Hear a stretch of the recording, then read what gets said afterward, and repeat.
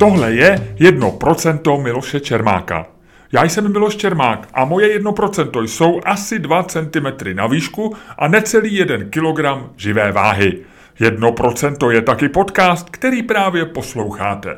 Pokud vás o něm zajímá víc, najdete vše na webu mého newsletteru 1%.cz. Partnerem podcastu je zpravodajský server Seznam Zprávy.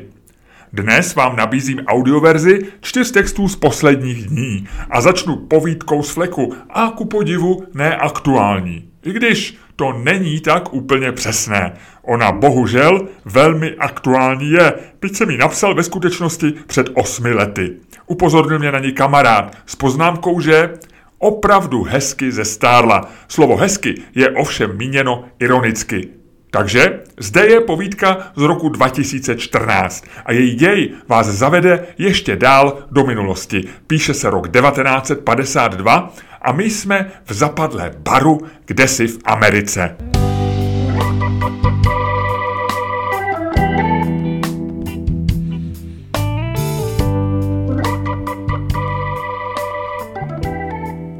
Andělíčku, můj strážníčku. Posadili se k baru a ten starší objednal panáky. Pak se naklonil k tomu druhému a řekl: nedívej se tam hned teď, ať to není nápadné, ale vidíš toho chlápka, který sedí u stolku asi 5 metrů za mým levým ramenem? Ten mladší přesně podle instrukcí zatěkal očima po místnosti, až krátce, byť zkoumavě pohlédl na dotyčného muže. Byl postarší a nemoc upravený, vlastně spíš zanedbaný. Jeho oči byly bez jiskry. Ano, vidím ho, řekl. On je nějaký tvůj známý? Ten starší zavrtěl hlavou. To je dlouhá historie, vzdychl. A třeba, že panáky bourbonu, které bleskem přistály před nimi na baru, neměli ještě zdaleka vypité, objednal zvednutými 2 prsty u barmana další rundu. Zde je nutno barový příběh na moment přerušit. Nevím, zda jste s tím obeznámeni, jelikož nejde o nějaké veřejné tajemství. Avšak pravda je taková, že většina strážných andělů jsou alkoholici. Prostě násoskové. Snad v žádné jiné profesi jich tolik není. Dá to rozum, protože dělat strážného anděla je stresující povolání. Nejen proto, že máte strašnou honičku a musíte být pořád ve střehu, to se dá vydržet, ale ono je to náročné hlavně psychicky. Vy nemůžete svého svěřence chránit věčně. Lidé jsou na rozdíl od andělů bytosti smrtelné a tak v určitou chvíli musí strážný anděl sklonit hlavu a odevzdat svého svěřence osudu. Nechat ho exnout, hovorově řečeno. Ne všichni, zejména ti méně zkušení a začínající, se s tím dokáží vyrovnat. Ono to není snadné ani pro staré protřelé vlky. Ale ti si pomáhají cynismem, no a zmíněnou sklenkou alkoholu. Nevím, zda jste to zaregistrovali, ale ti 2 na baru si objednali další rundu. Já jsem vám vážně neřekl, že ti 2 jsou strážní andělé? Když se hodně umírá, je to zlé. Pro lidi, ale i pro strážné anděly. Proto tak nesnášejí války. 2. světová byla strašná. Stovky, možná tisíce strážných andělů propadlo alkoholu natolik, že museli být postaveni mimo službu. A to je prosím opatření, které se vzhledem k relativnímu nedostatku těchto éterických bytostí přijímá jen výjimečně. Náš příběh se odehrává 7 let po válce. Je to s výjimkou intermeca v Koreji, kdy ovšem andělům pomáhali doktoři z Meš, doba úlevy a naděje, ale i strachu z budoucnosti. Strážní andělé jsou trochu jako my lidé. V alkoholu hledají radost i zapomnění, což perfektně platí o našich 2 hrdinech. Říkal si, že je to dlouhá historie. Připomene ten mladší po chvíli mlčení tomu staršímu. Dlouhá a smutná, řekne starší. Stlumí hlas tak, že je na pokraji slyšitelnosti. Jmenuje se Azariel a byl strážným andělem Adolfa Hitlera. Vychutnává si překvapení, které se zračí v tváři toho mladšího. Opravdu? Adolfa Hitlera? Nevěděl jsem, odmlčí se. Co jsi nevěděl? Že měl Hitler taky jednoho z nás. Ten starší se uchechtne a opájí se překvapením mladšího kolegy. A proč by neměl? Co pak každá lidská bytost nemá svého strážného anděla? Mladší odpoví, že to jistě ano, avšak A pak mu dojde, jak uvažuje nelogicky a řekne jen, no vlastně ano. Starší líčí, jaká strašná dilemata prožíval Azrael za ty roky s Hitlerem a jak každé rozhodnutí zachránit mu život, například tím, že přispěl k prozrazení chystaného atentátu, vedlo k dalším a dalším litrům vypité whisky. Ani Hitlerova smrt na tom už nic nezměnila. Z Azraela byla troska. Alkoholik, psychicky narušený a labilní, opuštěný rodinou i přáteli. Nikomu bych to nepřál, řekl starší anděl tomu mladšímu. Mladší přikývl, že to chápe. Postavili ho mimo službu. Samozřejmě dostal královskou penzi, vilu na pobřeží, prostě cokoliv, na co si můžeš vzpomenout. Ale myslíš si, že je šťastný? Zeptal se triumfálně. Mladší se pokradmu podíval na starého anděla sedícího u stolku pár metrů od nich. Viděl smutnou, zlomenou bytost. Neřekl nic.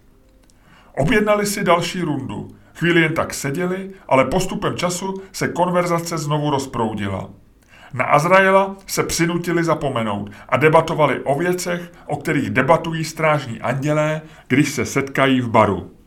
O fotbale, striptérkách i náhlých srdečních zástavách, prostě o všem, co jejich životy činí pestřejší a zajímavější. Ani sami nevěděli, kolik toho vypili. Sebrali se někdy nad ránem, zavolali si taxi a chystali se vydat každý do svého domova. Vlastně ani nevím, u koho teď děláš, řekl ten starší. Uchechtl se. Já mám už 60 let jednoho Švéda. Naprosto nudná záležitost. Žere ryby, ráno se sprchuje studenou vodou a 2krát týdně chodí do sauny. Víš, bojím se, že ho budu mít na krku ještě nejméně 30 let. Ironicky se zachechtal. Mladší přikývl, že to je k vzteku. A hned dodal, že ani on to nemá lehčí. Měl jsem na krku jednoho Francouze, ale ten se předloni zabil na motorce. Teď mi přidělili novýho. Starý se usmál. Fakt? Úplně novej kus? Úplně. Před týdnem se narodil, přisvědčil ten mladší. Jeho kolega na to prohlásil, že mu to skoro závidí, protože není na to mít novej, tvárnej materiál. A pak se zeptal, odkud ten nový kus je. Narodil se v Rusku, řekl mladší anděl. A je to kluk. Jmenuje se Volodya. Volodya Putin. Oba se shodli na tom, že to bude dlouhá a klidná, byť asi trochu nudná štace. A aby to nějak oficiálně stvrdili, požádali barmana, ať jim dá na cestu ještě přece jen jednu rundu.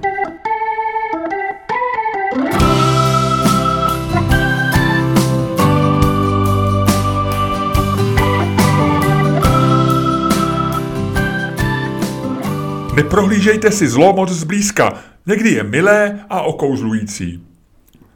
Když se v roce 2013 sešel tehdejší britský premiér David Cameron v ruském Soči s Vladimírem Putinem, byl prý ruský prezident milý a pokoušel se vtipkovat. Davide, oslovil ho křestním jménem, já vím, že si myslíte, že mám rohy a ocas a že nevěřím na demokracii. Oba se zasmáli a Putin pak dodal, no vlastně se až tak nemýlíte. Britská média připomněla tuhle historku z Cameronových pamětí proto, abychom si uvědomili, jak dlouho západní svět neposlouchal nebo nechtěl slyšet, co Putin říká a neviděl či nechtěl vidět, jaký je. Nevíme, jestli je Putin druhý Hitler, byť tohle srovnání dnes slyšíme často. Ruský prezident je porouchanou součástkou nefungujícího systému, který se po rozpadu Sovětského svazu nikdy nepodařilo opravit. Rusko nespojuje ideologická poblouzněnost Německa 30. let minulého století, ale kdo ví, možná stále nevidíme vše, co bychom měli. Jedné zajímavé paralely mezi Hitlerem a Putinem si každopádně v nedělním Observeru všiml britský novinář Neil Acheson. A týká se právě tohohle, že současníci těchto politiků dlouho nebrali vážně, co veřejně říkají. Platilo to o Hitlerovi, který německému národu sliboval, jak se zbaví Židů a ve střední Evropě vytvoří pro lidi arijské rasy nový Lebensraum. A přesto zahraniční politici, včetně Chamberlaina a dalších, tvrdili, že to nelze brát úplně doslova. Že existuje i druhý Hitler, který je při osobních jednáních příjemný a dá se s ním mluvit. Jinými slovy, že na veřejnosti hraje Hitler divadélko pro své voliče, ale v soukromí je tím opravdovým Hitlerem, s kterým se bude možné dohodnout. Zásadní chyba? Ano. Jak všichni později zjistili, a my to už víme z hodin dějepisu, tím pravým Hitlerem se ukázal být ten veřejný, nikoli soukromý. No a s Putinem to je podobné, píše Escherson. Jeho řeči o tom, že chce obnovit silné Rusko s ambicemi někdejšího SSSR, nebral taky skoro nikdo vážně. A za skutečného Putina považovali mnozí politici muže, kterého poznali osobně. Tedy do jisté míry šarmantního chlapíka, s kterým se lze domluvit. Má rád umění i historii a umí jíst vidličkou a nožem. Chyba lávky. Jak ukazuje Putinovo ukrajinské dobrodružství, ruský prezident dělá přesně to, co tvrdil veřejně. Rozšiřuje Rusko a země kolem něj, včetně Česka, považuje za sféry svého vlivu. Že jsme mu to nevěřili a spoléhali se na to, že hraje silného vůdce pro běžné Rusy, kteří to tak mají rádi? Naše chyba. Divadlo hrál pro Západ. V Rusku říkal pravdu. Řekl pravdu i Davidu Cameronovi a určitě v soukromých rozhovorech mezi jednáními na nejvyšší úrovni i mnoha dalším politikům. A všichni se tomu mile zasmáli a možná si to, tak jako Cameron, poznamenali jako anekdotu do svých pamětí. Do určité míry je to důsledek toho, že se v demokracii bere politika jako hra. Známe všichni historky o politicích, kteří se v médiích či parlamentu navzájem kritizují, obvinují a někdy i urážejí. A večer pak jdou společně na skleničku nebo na večeři, smějí se stejným vtipům a nakonec se dohodnou na všem, co je třeba. A hlavně, co je pro ně výhodné. Osobně mi to vždycky bylo podezřelé, vlastně odporné. Už vůbec to, že si někteří lidé pěstují dvě persony, jednu veřejnou, kdy jsou v roli tvrdých a nekompromisních politiků, a druhou soukromou, je přece divné. Ono to není jen výsadou politiky. Známe to i z práce, kdy se třeba na poradě dostaneme s někým do vyhroceného konfliktu a když se s tím člověkem o 20 minut později potkáte v kuchyňce u kávovaru, je přátelský a zajímá se o naši rodinu. Nebo na sociálních sítích, kde vám jsou lidé pod tweety nebo facebookové statusy schopni napsat ty nejhorší věci. Ale když je pak náhodou potkáte osobně, tak se často chovají příjemně a empaticky. Skoro jako by se chtěli přátelit. Nothing personal, it's strictly business. Jako bychom slyšeli známá slova Michaela Corleoneho z Kmotra. Tedy těsně předtím, než poslal za členy konkurenční rodiny své zabijáky. Někdo to považuje dokonce za určitou ctnost. Mít veřejně své pevné zásady a principy, ale oddělovat je od osobních vztahů, které máme v soukromí. Ano, do určité míry to snad platí. Svou veřejnou personu a soukromou personu máme všichni, ale neměli by být fakticky dvěma odlišnými lidmi. Čím vzdálenější si jsou, tím víc musíme být na pozoru. Být úplně jiný na veřejnosti a v soukromí není znak profesionalismu, ale psychopatie. Nemám zájem kultivovat vztahy s lidmi, kteří se veřejně chovají jako idioti. Víc ocením, když někdo, kdo je na veřejnosti debil, se chová jako debil i v soukromí. Fair game, jak se říká. Putin je hezké memento pro všechny, kteří kohokoliv omlouvají slovy hele, kdybys ho znal osobně, tak mluvíš jinak.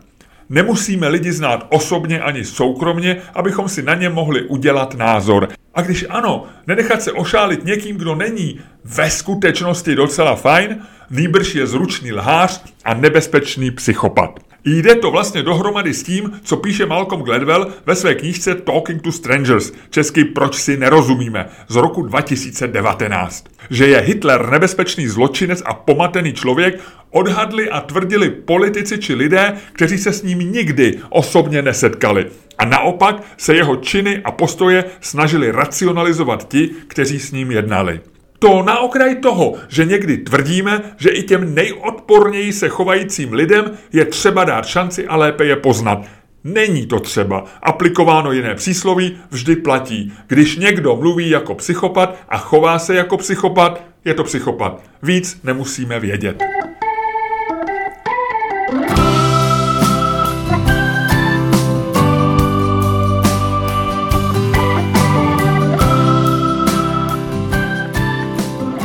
Západ stáhl kapitalismus z Ruska a já si nejsem jistý, že je to dobrá věc. Po Rudém náměstí v Moskvě jde Gorbačov s vnučkou. O chvíli později si už sedají v restauraci. To je Gorbačov, říkají udivení hosté a mezi starým a mladým Rusem dojde k hádce, jestli to bylo v Rusku lepší za komunistů nebo teď. Ale spojí je myšlenka na pizzu. Ano, tohle je reklama, vy jste to nepoznali?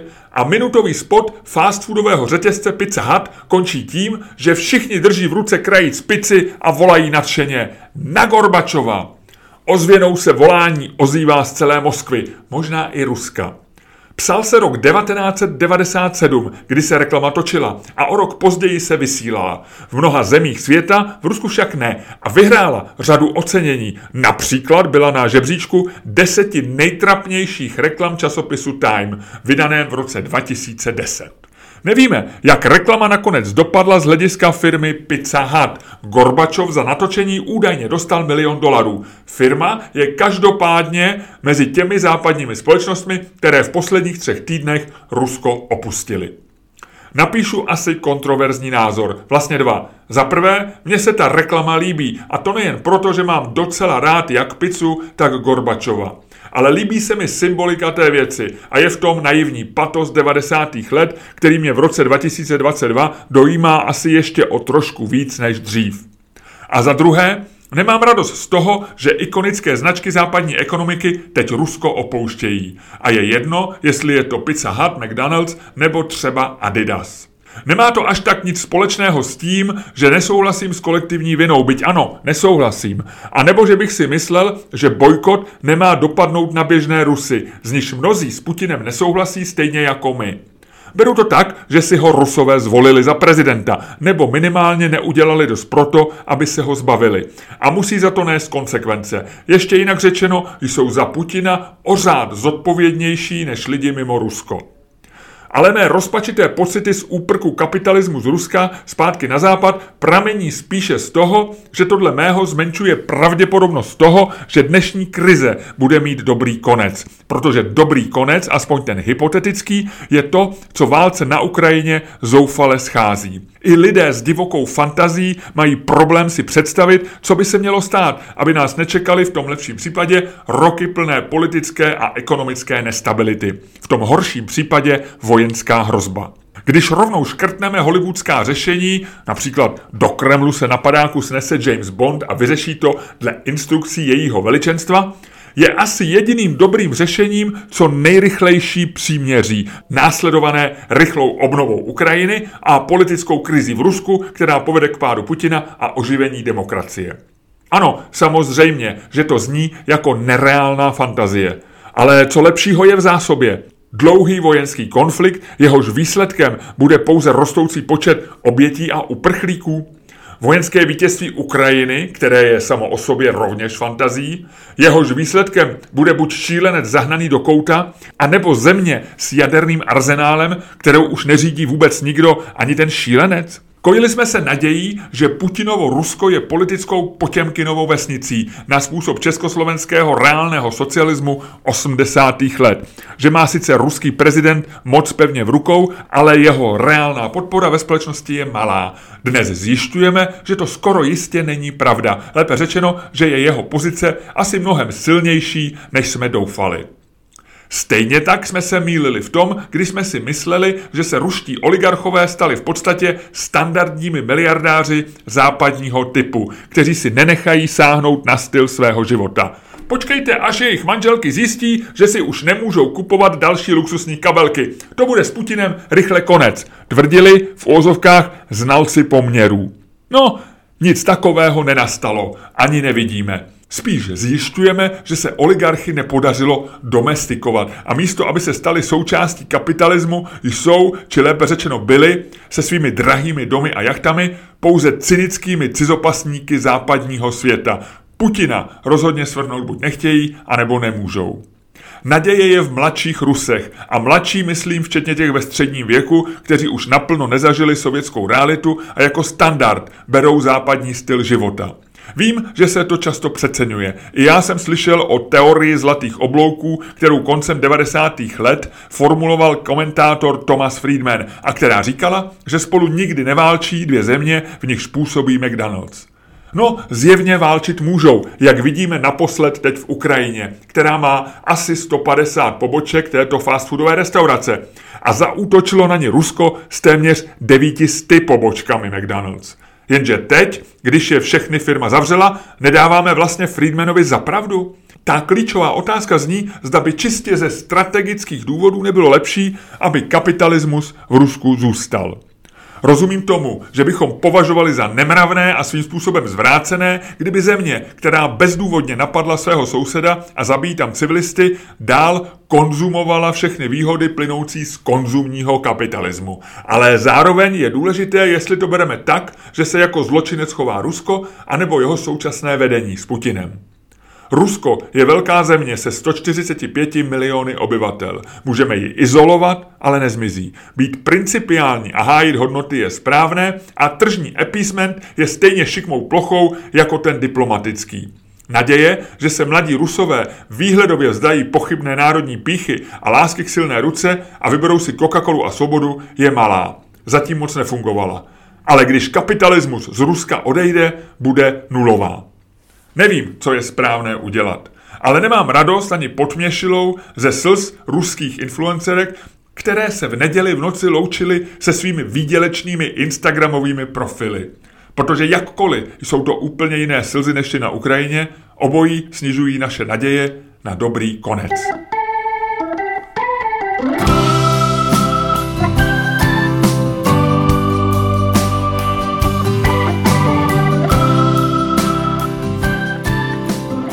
Ach bože, žijeme v neklidné době.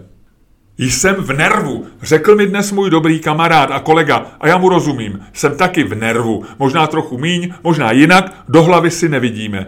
Ale svět je vymknutý z kloubů a my se snažíme dát dohromady. Get our shit together, jak zní jedna z mých nejoblíbenějších anglických frází.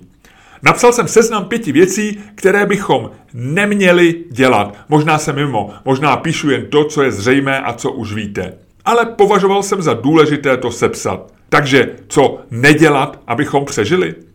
Za prvé, nesledovat stále zprávy. Snažit se mít aktuální informace, ale stačí si pro ně zajít párkrát denně.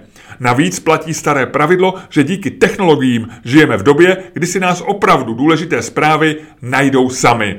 Takže když se bude dít něco opravdu důležitého, dozvíme se to i bez toho, abychom klikali neustále na tlačítko obnovit na zpravodajských serverech. Za druhé, nebavit se o válce. Myslím tedy s kamarády a známými a to především s těmi, s kterými se jinak bavíme o úplně jiných věcech, než o aktuálních událostech a politice. Ano, válka na Ukrajině je asi největší mezinárodní krize, kterou většina z nás zažila. Ano, nikdo jsme nečekali, že to vyeskaluje tak daleko. A ano, cítíme z toho úzkost. Ale když se o tom budeme vzájemně ujišťovat, tak se ta úzkost nezmenší. Za třetí, necítit se provinile. Myslím, necítit se provinile proto, že se snažíme dělat normální věci, které nás baví nebo dělají šťastnými.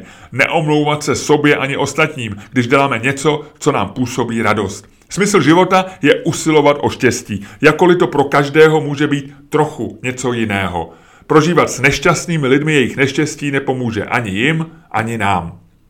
Za čtvrté, nemít připravené evakuační zavazadlo. Ano, bavíme se o té tašce s kartáčkem na zuby, nabitou powerbankou a 2 detektivkami, o které před 2 týdny psala Dana Drábová. Tohle je trošku triky bod. Už jsem o tom dřív psal. Člověk se nemá mentálně zabývat tím, co nedokáže ovlivnit. Nemá smysl přemýšlet o tom, co se honí hlavou Putinovi a jaké myšlenky má zrovna teď Zelenský a tak dále.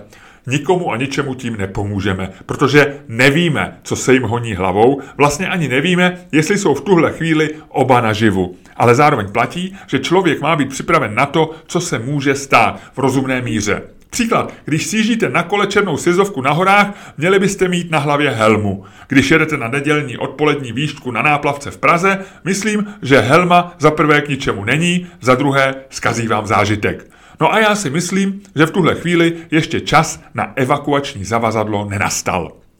A konečně za páté, nezapomenout pomáhat.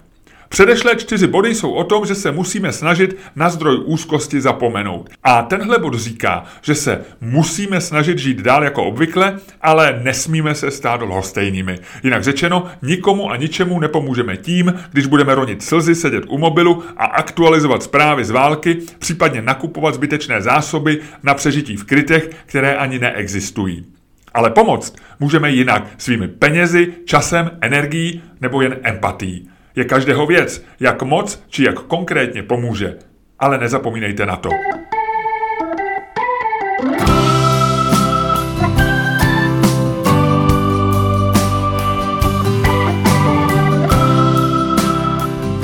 Děkuji vám za pozornost a těším se v příštím díle podcastu 1%. Bude vás znovu čekat rozhovor a už můžu prozradit s kým? S Michaelou Janečkovou. Budeme se bavit o její knížce Třešně v rumu.